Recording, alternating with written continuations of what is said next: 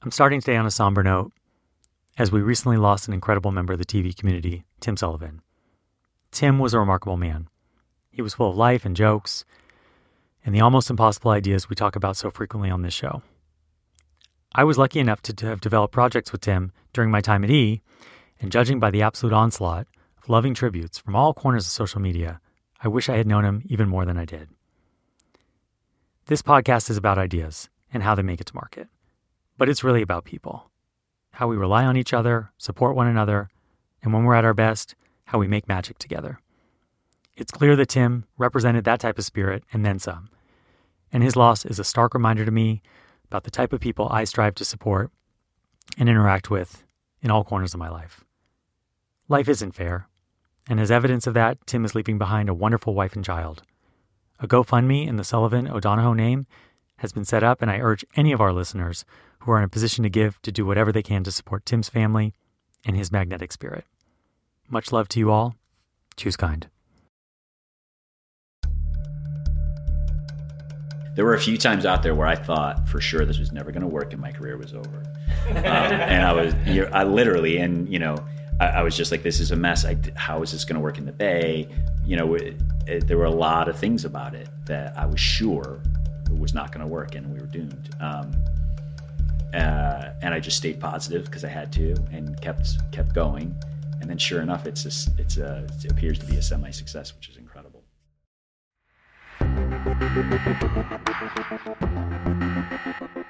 Welcome, friends, to Exec Producer. I'm your host, Noah Pollack. Every episode of Exec Producer offers a deep dive into one of your favorite shows from the point of view of both the producer who dreamt it up and the executive who championed it. Where the idea came from, the hurdles they faced in selling it, and ultimately, how it made it to air and into popular culture. I've worked as an executive at 4 separate networks, and I've produced and overseen hundreds of hours of television. I've seen the good, the bad, and the ugly, and I hope to share some of that wisdom with you. So settle in, turn it up, and enjoy.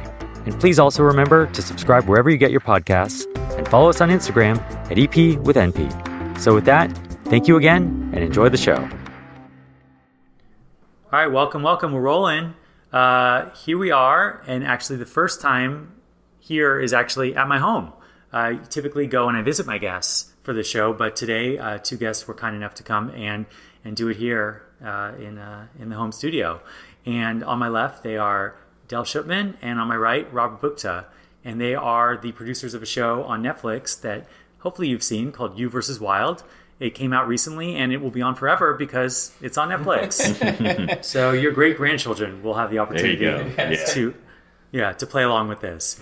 But the two guests today have a long history together, working on many of the Bear Grylls properties, not just this one. And I think it should be a really great, lively, spirited conversation, particularly if we bring up baseball, because Del is, slightly passionate about his Brooklyn/LA Dodgers. Go Dodgers, yes.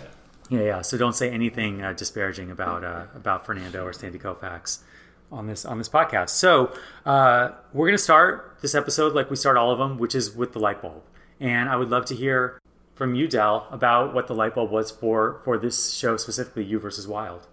So I really think Rob and I came to it at the same time. I think what had happened is Rob and I were filming Running Wild in Africa, the Joseph Gordon-Levitt episode. And on that plane flight in, Bear and I were coming in from Dubai. I saw a Deadline article about Puss in Boots and how they were going to get into kids' interactive television. And I quickly did my research on Puss in Boots over this flight and noticed that, the interactive was just not there yet as far as what you could do. They only allowed you to pick, like, at the beginning 2 options and at the end 2 options. And I thought that was really interesting. And I brought it to Bear's attention, and Bear goes, wow, this could be a game changer. And the minute I landed and then we convoyed over to where we were filming for Running Wild, I brought it up to Rob, and Rob literally goes, I was thinking the same thing. And Rob, who's been an amazing collaborative partner on many Bear shows, Running Wild, Face the Wild on Facebook, You vs. Wild, really is the backbone to a lot of the stuff that we do. And I'm forever grateful for him, because what had happened after I had said what he already was thinking. He took and ran with it and just made this amazing sketch of this tree of how we can do this branch out here and this branch out there. And then once we got the sign off from the big guy Bear, myself and Rob and another gentleman, Chris Grant, went into Netflix and pitched it. And from there, it was pretty much a no-brainer off to the races, really. Yeah. Yeah. Del and I are cut from the same cloth. He knows a lot more about everything than me, but we love all the same stuff. We're victims of the 80s, I always say. Guilty as well. Yeah. So it's not shocking that it was kind of in the zeitgeist. And, I was always trying to figure out what we could do with Netflix, just because I think it's such a great platform. And our mutual friend, Brandon Reig, is the big dog over there these days. And so, yeah, as soon as we started talking about it, it just seemed like such a no-brainer. And if you watch an old Man vs. Wild, literally in the pitch, we played an episode of Man vs. Wild, paused the tape, and said, instead of Bear telling you what he's going to do right here, he's going to ask you what he should do. And it was just so simple. Like you're like, this is entertaining. It works. This is a guy who can sustain a one-man show. And now you're going to get to help him out. So it's kind of a no-brainer. And then, of course, Bear's international appeal helped, because Netflix is all about international. So yeah, it just came together, and then it became, okay, how do we actually do it? I was going to say, I remember the pitch being two. One was the creative idea that they loved, and then they brought us back in to sit down with the interactive team to see if it actually worked in their system, to make sure that they had the technology to make it work. Yeah. This was, gosh, so it was a year and a half ago. So this was very pre-Bandersnatch, right? Like, the only proof of concept they had is that Puss in Boots you mentioned, and I think two other animated ideas that were, like you said, very simplistic. And it was more about it was almost like which episode are you going to watch rather than which storyline are you going to chase. And so when we suggested doing it much more complicated and live action and a series instead of a one-off, which all the others have been one-offs, someone at Netflix coined this phrase or maybe it's a popular phrase, but I heard it first from a Netflix person, which was, we're building the plane as it's flying. And so off we went. Good God. And the plane hasn't crashed yet. I mean, in my mind, it crashed several times, but everyone's happy and sipping their drinks in first class, so we'll take it. Everyone but the two of you who actually have to fly this impossible matrix that I'm sure we'll discuss, right? A lot simpler when there's two options at the front and two options at the back. Oh, big time, yeah. And they were asking, well, how many options can we do, and can we have all these things? It was just... that analogy is the best analogy, though, to this day, because we really had to go, well, what do you want? And they're like, well, what can you do? And then we'd show them, and like, ooh, can we do that? Like, it was always a back and forth, a very healthy back and forth, because they were so excited about it. Okay, so you go in, you pitch it to Netflix. Were there other pitches, or was this always designed to go to Netflix because of what you would read on the plane and the relationships and just... Well, it was kind of like destined for Netflix, because nobody else now... Today is different. This was at the end of 2017. Yeah. So nobody else had that kind of capability, or at least vocalized it to where we could go and check. So really it was like Netflix or bust with this idea. I mean, if we had this idea now, Vudu was doing it, and Amazon and Facebook, everybody could do it. YouTube just jumped in. So at that time it was kind of like, what do we want to do? Because these are the people that said they could do it. Let's go. All eggs, one basket, go. Totally. Yeah, it was just them. Yeah. Right. But I guess, hey, good for them for planting a flag. But now the two of you have also planted a flag. I can only imagine phone calls have come in saying, we want our interactive, da-da-da-da. I mean, or are you just so specifically thinking of Bear now? I was going to say, I've had a couple calls on that for the Bear world, because I'm so tied to Bear and what I do. I don't know. Have you gotten any other No, nice I'd like to leave my phone number on this podcast.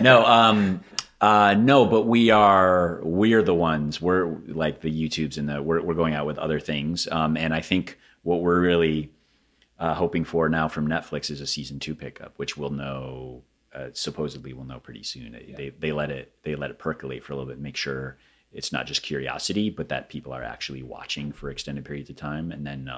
We're hoping we get to do it again. Yeah, we had good news as far as people interacting with it and watching Yeah, it too. yeah. The first month had 28 million people. Like, I don't know. I don't want to ever say watch it, but Yeah. like interact Netflix with is it. super- Play yeah. it. Like, it's Yeah. been really nice to hear, like, 28 million. Actually, the breakdown is households because, 4 people to a household is what they consider a household. So we've had 28 million households play or interact with You vs. Wild, which is a really crazy number. Yeah, let's talk about the Netflix, cone of silence and metrics and whatnot. Like, typically, right, you have a show and there's third-party rating systems and this, that, the other. Netflix and many other of the sort of next-generation competitors don't follow those rules. I mean, as a producer, what was the feeling the day that this dropped? And how did you even get that kind of information out? Well, we got really lucky on that information that I'll get to, but 2 things that startled me doing a show for Netflix after, doing many shows for your typical networks and everything were the fact that they were very hush-hush. They kind of told you were doing good, but didn't tell you why you were doing good. But then on top of that, when it came to do the press, when that rolled around, they were very unorthodox. They didn't want us to go do a talk show. They didn't want us to go sit and do this. They had their own way of how they wanted to roll this out specifically. So it was like, well, how do we support you? And they kind of were like, sit back, we got this. Oh, by the way, here's a bunch of assets. If you could do this on this day for your social media, this on that day on this platform, did it. And then it just happened. And then on the day it rolled out, typically we're on Fallon or Colbert, and we're like, hey, tune in, which is another word they don't use because there's nothing to tune into because it's always there. So it was just a reboot of all your vocabulary and figuring out how Netflix works, which is still, I don't get it. But again, they've been nice. And the reason why we know the number is they had a week after we launched, they had their earners call or whatever. And Ted on the phone call, their CCO had named it as the third, bullet point in all the stuff he was going after on what everything, what's the Umbrella Academy was number 1. I can't remember what number 2 was. That Kevin Costner one. Oh yes, Kevin Highwayman. And then You vs. Wild. So they mentioned those with the metrics on that call. So I was like, it hit Forbes. I remember waking up because I get a lot of Google alerts for Bear's name or show names and all that. And I was like, Forbes, 28 million, what? And click on it. I was like, oh, wow, this is amazing. So they kind of slowly put that stuff out there, as to my surprise, as to everybody else's surprise. Hey, well, it keeps you from getting in trouble. So right, that's true. It's true. Out there. So, I mean, it sounds a little bit like maybe they're building the plane as they fly it as well. I think they do. A very interesting thing I always think back to is like the old Discovery Channel model. So they would take US and UK and only release numbers for those markets, but they wouldn't tell you the numbers for all the other international markets. They would just let you know they had a presence there.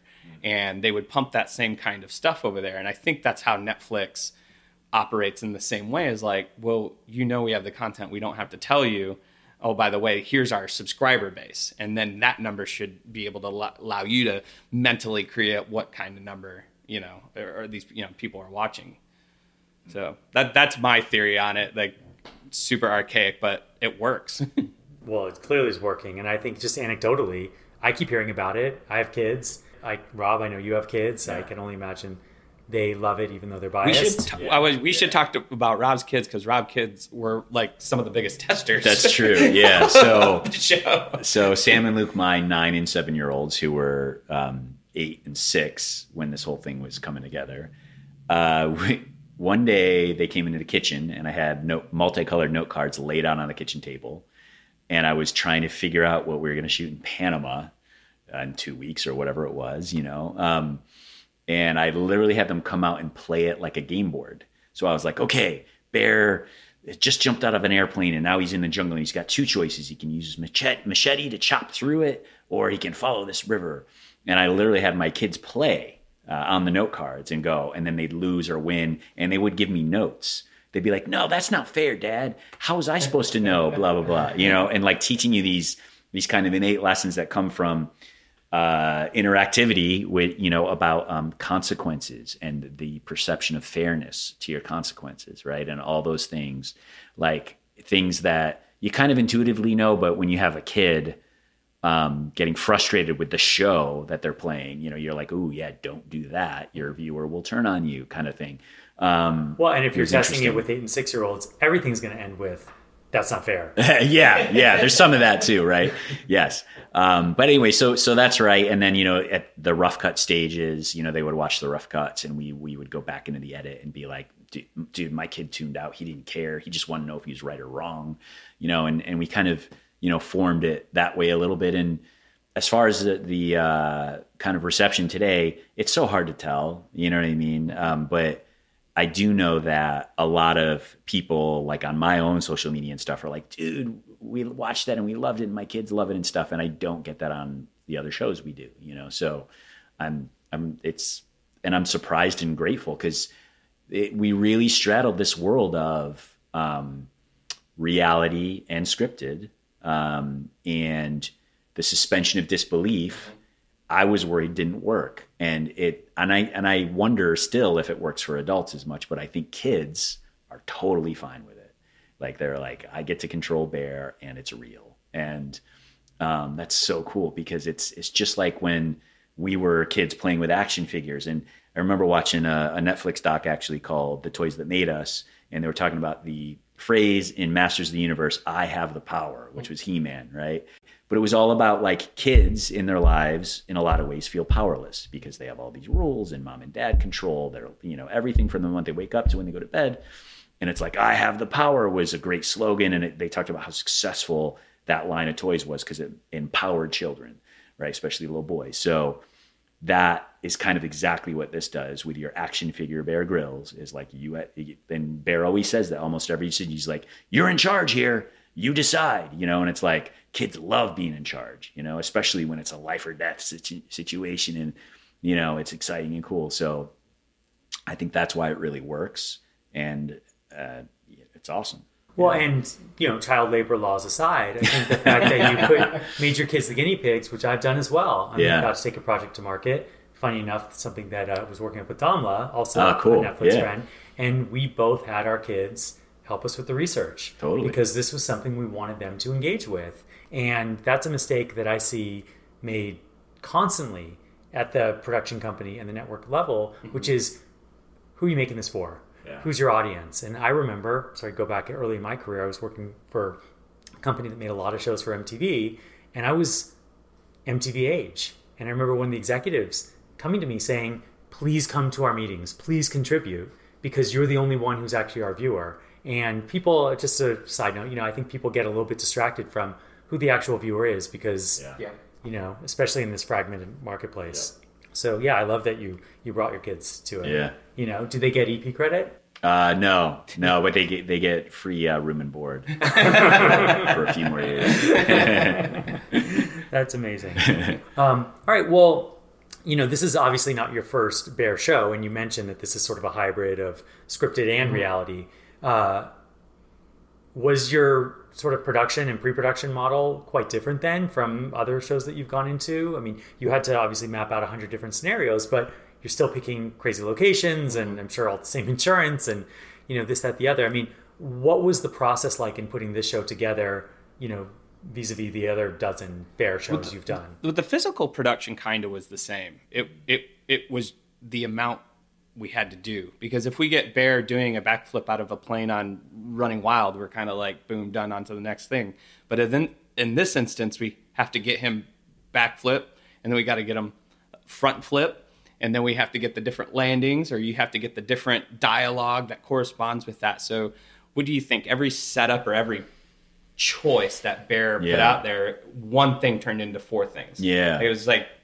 Yeah. So in a lot of ways, this one, UV Wild, was easier because I just had Bear and not a celebrity. And the reason why that gets complicated is just the celebrity schedules, and like, when are we going to shoot it with Bear and Channing Tatum, and where is that going to be? That's kind of a nightmare. But this was equally a nightmare because of what you just said, of the complexity of everything we did, having 2 or 4 iterations, and then the having a script supervisor because Bear's not supposed to be muddy in this scene. And then we start shooting it out of sequence because we have that freedom, right? So it's like, well, we'll shoot these 4 scenes today, and which lead into these other 4 scenes, but it's a much better location over there, and we're not going to be there till next Tuesday. So we got to remember Bear's pants are dirty next Tuesday when we go shoot that scene. So very much like a film, which I went to film school and kind of remembered the pain and suffering of that experience. But I think what we did is we made little movies on an unscripted budget and time frame, which is kind of insane. And if we were to do it again, I think we need a little bit more breathing room there and we've already talked about how to do that. But it was pretty crazy. It was pretty crazy. And I always, I laugh, and I'll just be completely honest. There were a few times out there where I thought for sure this was never going to work and my career was over. And I literally, and I was just like, this is a mess. How is this going to work in the Bay?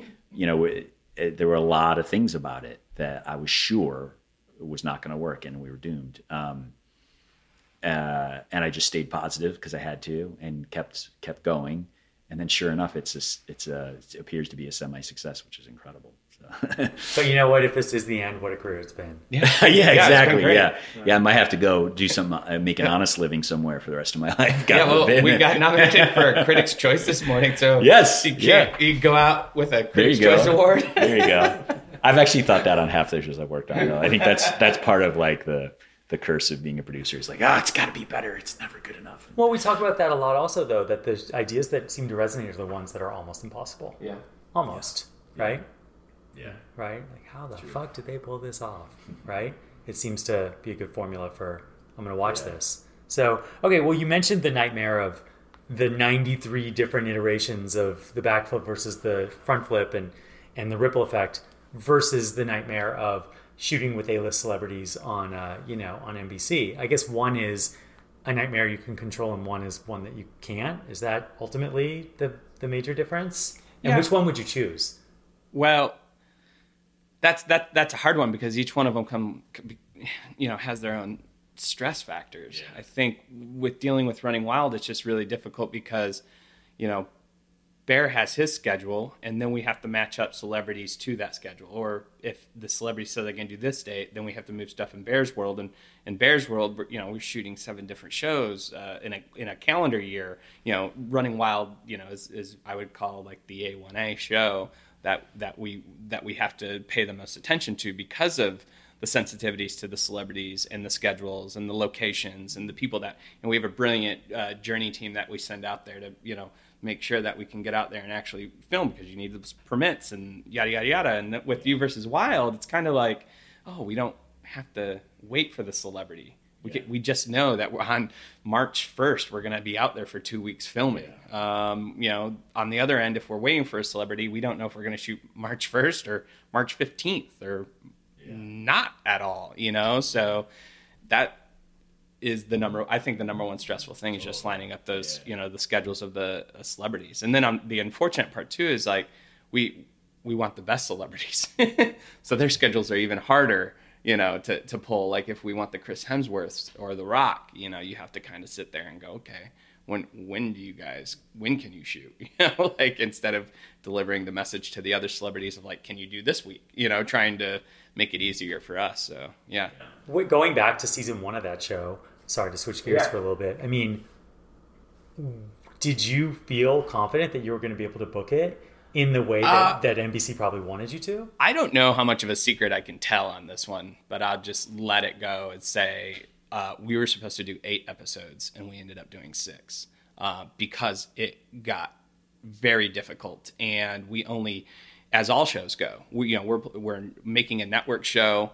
We have to deliver it by X date for it to film in the summer. But we had started just a little late in our like 4 or 5 month window of shooting, which we have to film, we have to cast, we have to get the locations, we have to do all of that. It just kind of came down to, okay, NBC's like, you're going to get another season. Don't worry about it. But we got to take 2 episodes back because you're not going to be able to deliver them. And that was actually to this date, one of our latest delivery dates we ever had. I remember wrapping 4th of July weekend with Channing Tatum, and we were on 2 weeks, like the show is airing 2 weeks later, which is just insane. And they, of course, they were like, "Can you move Channing up to the premiere?" Because he's our biggest name. We're like, "Sure."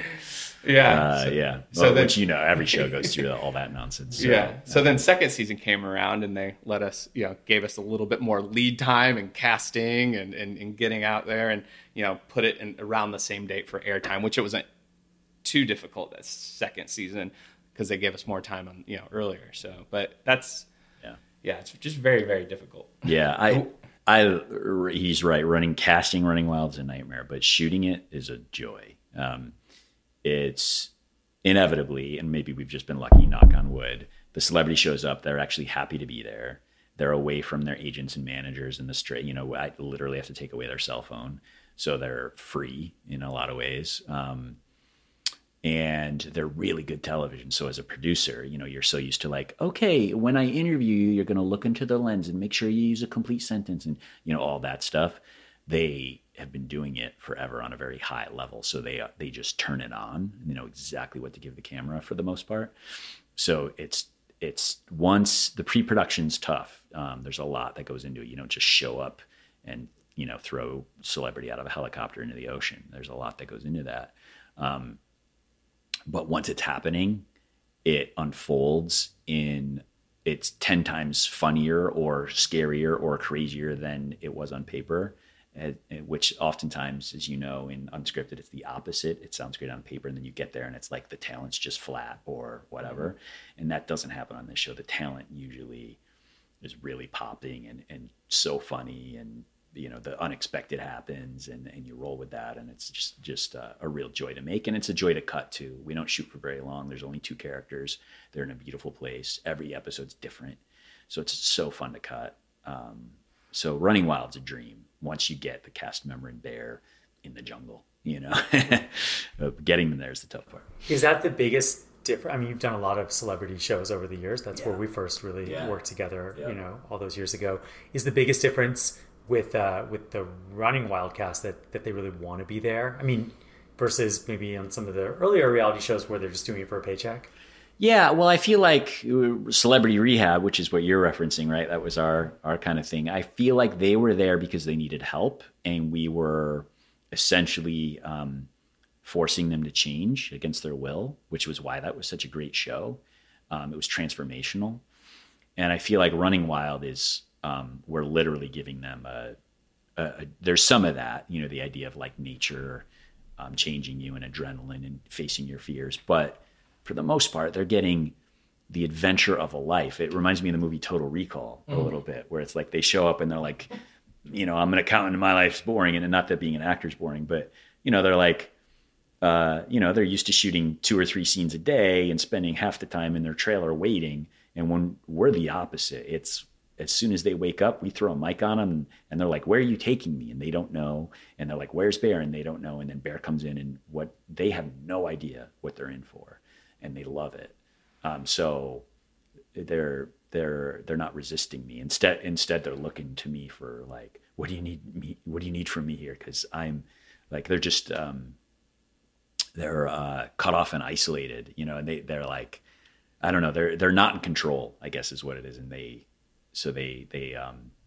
they're really cool to the producer, especially because you're their life raft. You know what I mean? They better be, or they're not. Yeah, they're not coming home with all their digits and their limbs. So I'm literally holding their wallet and their phone. So they have to be nice to me. You know what I mean? How many times I've had to, like, in that situation where like, hey, I'm gonna take your bag. Do I have permission? Because I always feel like weird taking somebody's stuff because they're not going to see their personal effects for 48 hours. So I'm like, it's with me. Remember me. We have it. Well, except for maybe one celebrity you had on, I think the rules might have been a tiny bit different when President of the United States. Yeah, that was.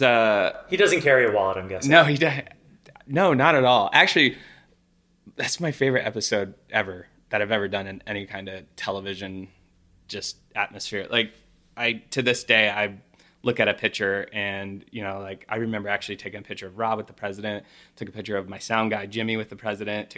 I actually ended up for some reason that day. I can't even remember. That's how fast it was. I actually was the official photographer on that trip. I was up there to do my job, but we had to get up there so quickly. We actually had to put together like a camera crew we really never worked with because our other camera guys we had sent out to China because we were going out to China to do the version of Running Wild in China. So we were there with like this group of people who aren't as familiar together. They get to shoot with President Obama. And I remember looking at Vicky, who was our executive producer on Running Wild at that time with Rob and I, and she was like, I'm gonna be the photographer.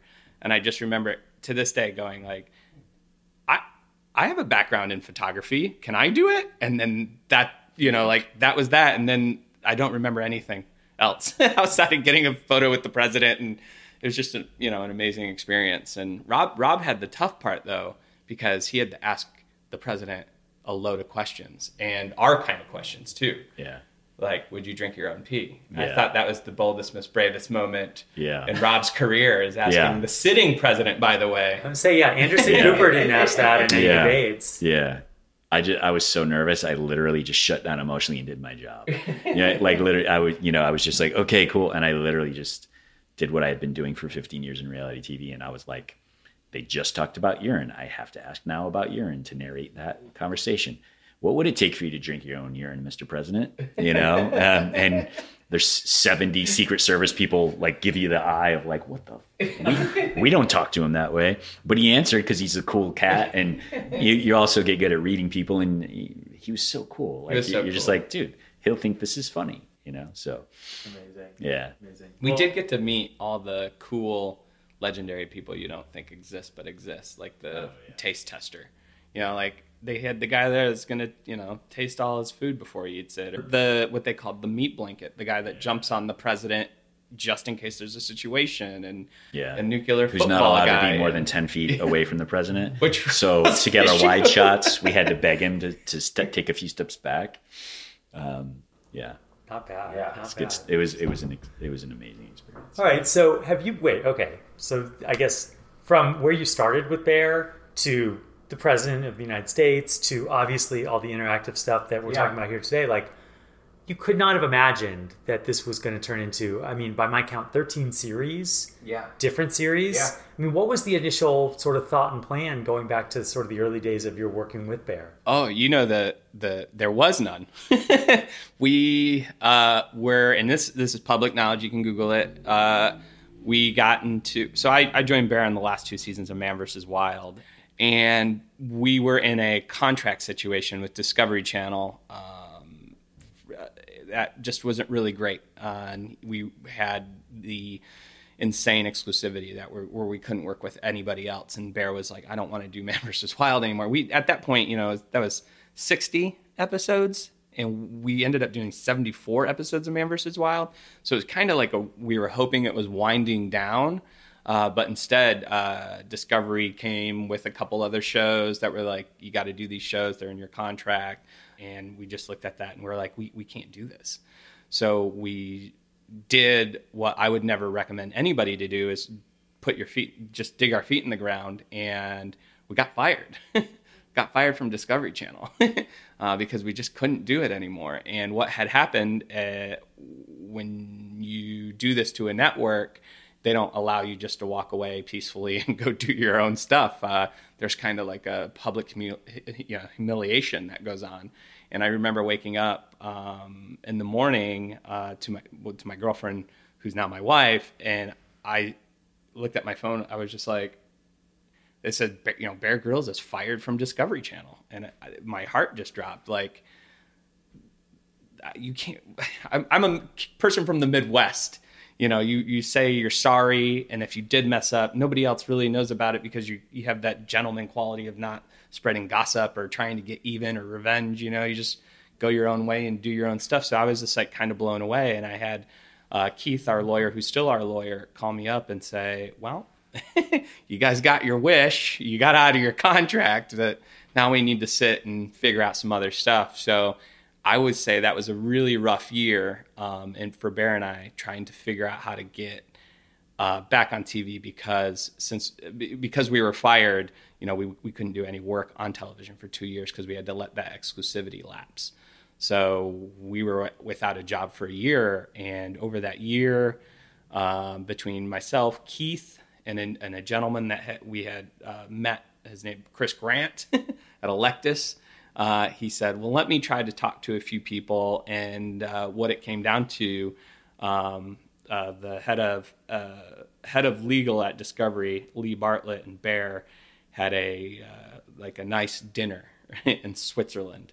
Where Bear's just like, he's not a mean person. Bear's like the loveliest guy. And he's just like, why would you do this to me? And, Lee, representing the network, just said, we're the network and we got to flex that power. We can't have all of our talent do what you did.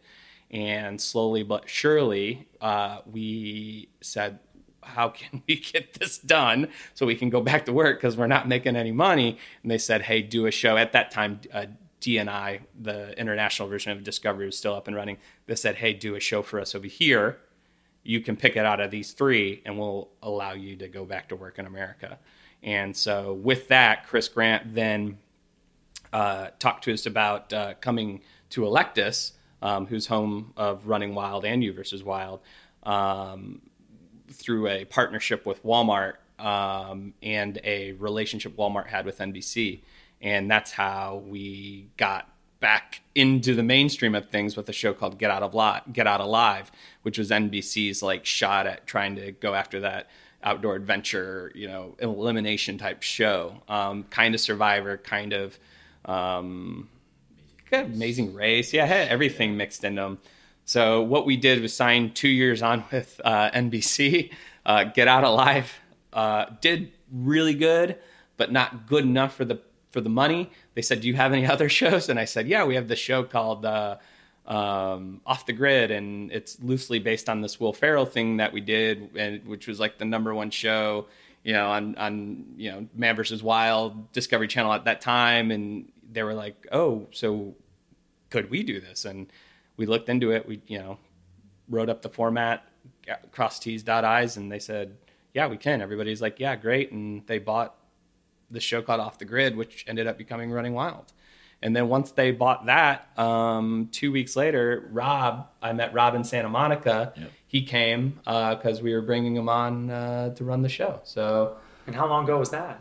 6 years ago. 5 or 6 years, yeah. Wow. Yeah, it's crazy. Yeah, Running Wild's on season 5 now. We're filming season 5 and it takes a year to film a season, just because of all the celebrities. Yeah. So, that's the long and the short of it. There was I mean, it's pretty remarkable because, with these shorter order seasons, right? Typically, you come, you do your 8 episodes. Okay, see ya. Maybe if I'm available, I'll see you again in a year. Yeah. But for you guys, I guess from this, it's not just a show. You've created a whole business of being Bear. And like I mentioned, 13 series. Yeah, well, once Running Wild hit, everybody else wanted their own, version for their country. So, we do one over in UK called Bear's Mission With. We do one in China called Absolute Wild. We do all these different varied, versions of the show all over because it kind of gave us legs again. And when you put Bear up against Ben Stiller and Zac Efron and Channing Tatum, all of a sudden it elevates us, it elevates them. And then now you have more power to go in and go, well, look at, we do this for X, amount of money over here. We could do the same over here for you, even if it doesn't involve a celebrity. And Discovery Channel usually has 450K an hour episodes, and we're doing just above that. But what major network's not going to want Bear with a star for a pretty good discount as far as shows go? Now, in this world of celebrity EPs, have you found that many networks want from executive producer Bear Grylls, or do they only want Bear when he's on camera? No, that's the problem is time. Bear's very, very hands-on, which is great because we need it to be in his voice, on his brand, all that kind of stuff. We pretty much nail it most of the time, but he still is on it, So for all the other shows that people have come and go, hey, you and Bear, you want to be executive producer, you want Bear to be on all these other things, kind of just carefully sift through them. Because a lot of shows we get pitched aren't exactly on brand, or if they are on brand, can we work enough to keep them on brand time-wise? And since Bear is the face of those 13 other shows, sometimes it becomes a little bit difficult to get him to get eyes on those pieces. We did a show though that I'm really proud of called Rescue Everest, and that was on Discovery Channel in the UK. Came out here, and that was really good. And that was our first like foray into just us executive producing, but finding the story, and that worked out really, really well for them. So yeah, we're getting into that. Just trying to carve out time.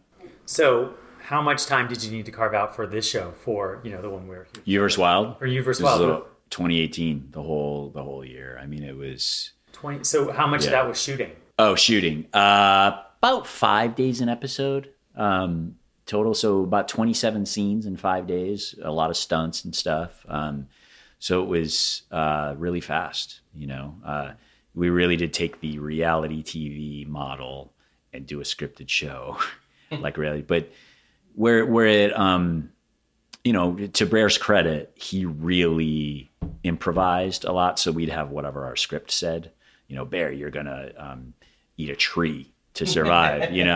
And the script would have a couple bullet points in it, and Bear would stretch that into a 2.5 minute scene that was engaging and interesting and full of takeaway and all those things. That's one of the great things about Bear, is he can just own it and improvise. And I think that's one of the reasons why he works on his brand so much. Like, he's so protective of it, is because he has to feel the scene before he'll do it. So, or whatever the beat is, if it's a creative beat on Running Wild, whatever it is, it's like, hey Bear, wouldn't it be funny if you did this?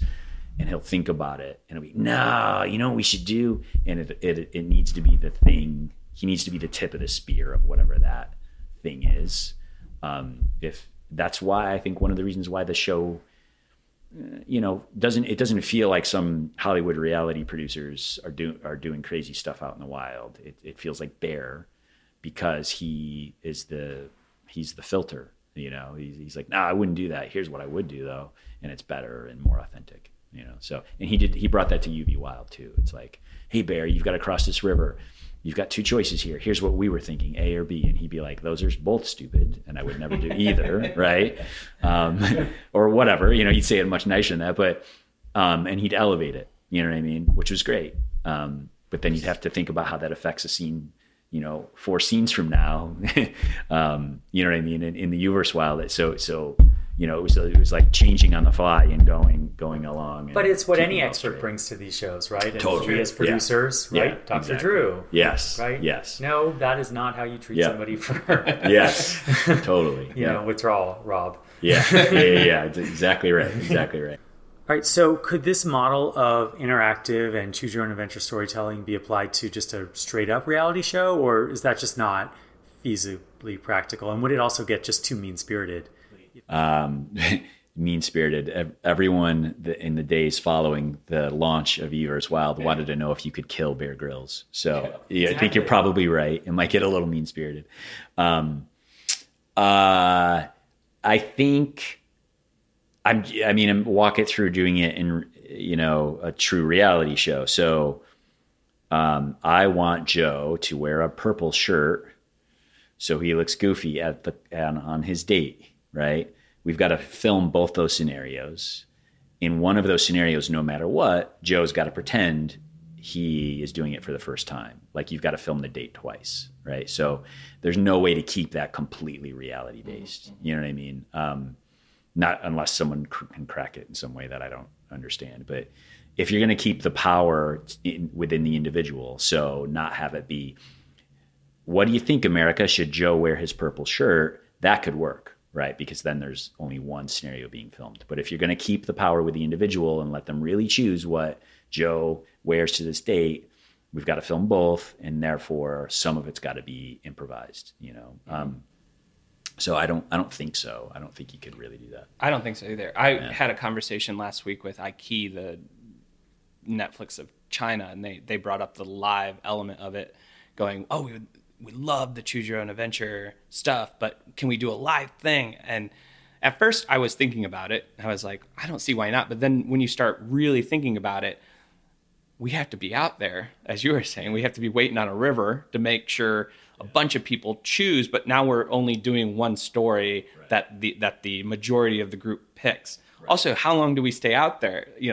These guys were going, you'd stay out there for 3 days. And it's just like 3 days of not, to be honest, that that's going to get really boring really quick. Not just for the viewers, but for us being out there for 3 days straight.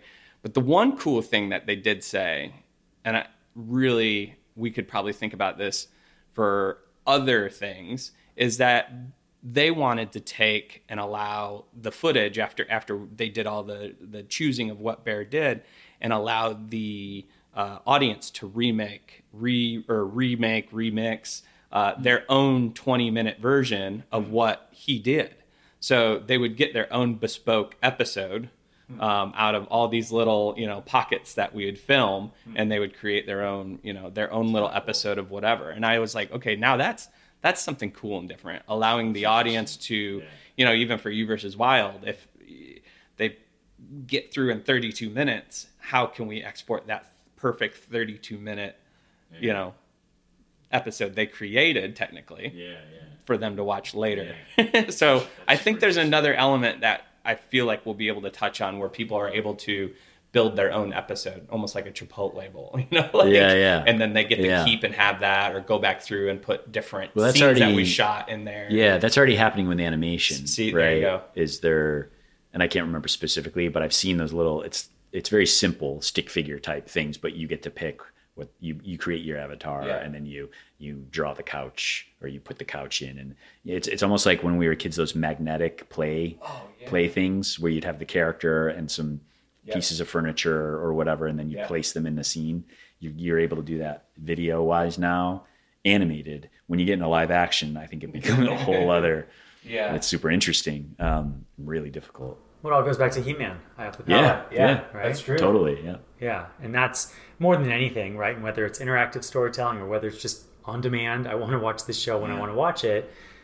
The viewer, the consumer, they have the power, and they don't want to be told what to do. Yeah. So, all right. So, victims of the 80s, all three of us. Yep. Let's go back to a sort of an earlier time here when you were first coming to LA and figuring out your life.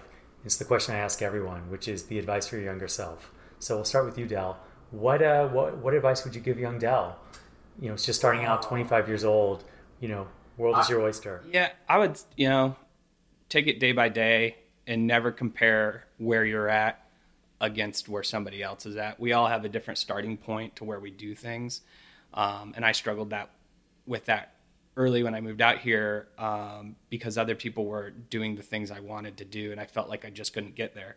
Not that the tables have turned, but I've caught up to that, and now I don't want to say they're behind me, but it's just comparing. People start at different times. We all grow differently in our own experiences and everything. So that's exactly what I'd say.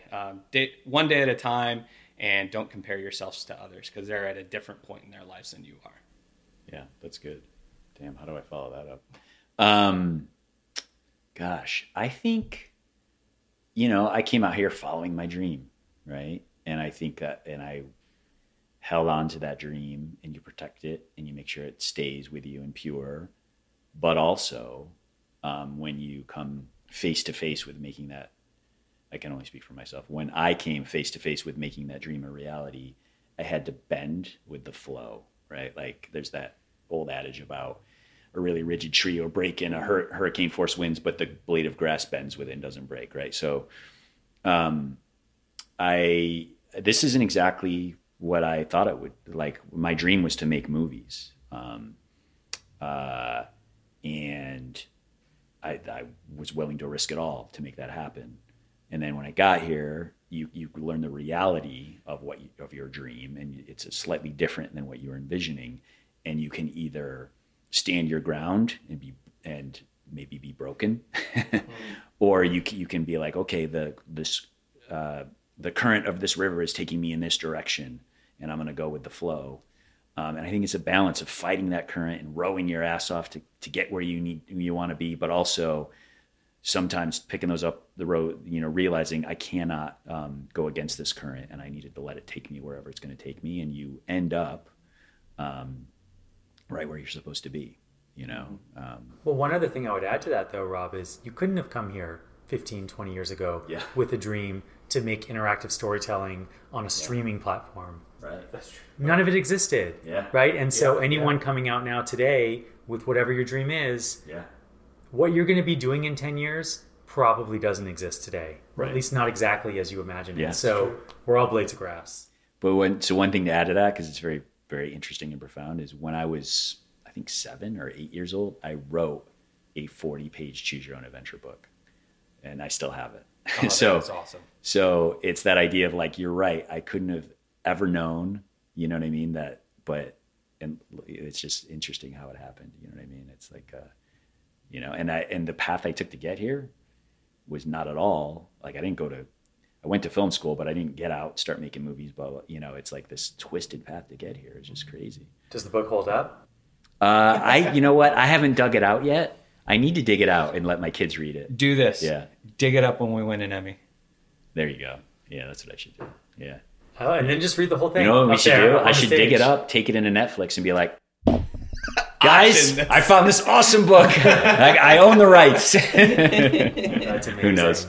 That's really amazing. I love what you guys do. You inspire a lot of people. You, I think, get people to leave their own comfort zone, show them that anything is possible. They can be their own superhero and be their own boss. So, thank you for that. So last question, though. How many frequent flying miles last year? Oh, this is actually embarrassing. I had 278,000 Avios points through British Airways and American Airlines. It's not too bad. That's pretty bad for your wife. Yeah. That's true. I was going to say, you have 2 kids and a wife, so you have it much Yeah. worse than I do. My wife at least understands a little Yeah. bit more because my responsibility is less. Well, Kathy is, it was really hard when my kids were young, but now it's all good. And as far as the frequent flyer miles, they spread me across there's so many airlines you never heard of that I end up having to fly. So I have 50K on American, 50K on Delta, 50K on United, 20K on Air Italia. Yeah, like whatever, the weirdest airlines. You're like, well, that's an actual airline. Where did we fly So- to go to India? God, I can't was the remember weirdest that, but one. I have like 12,000 of those miles that are just going forever. So, yeah, one of the things Kathy's always like, dude, we should book a free trip with all your miles. And I'm like, well, I got enough for one coach ticket on 14 different airlines. But also, So all 4 of you could fly separate. There you go. Yeah, exactly. You have to save them up because now you can use them for upgrades, which I've that's slowly true. learned Yes. to do, which is great. That's true. Yeah.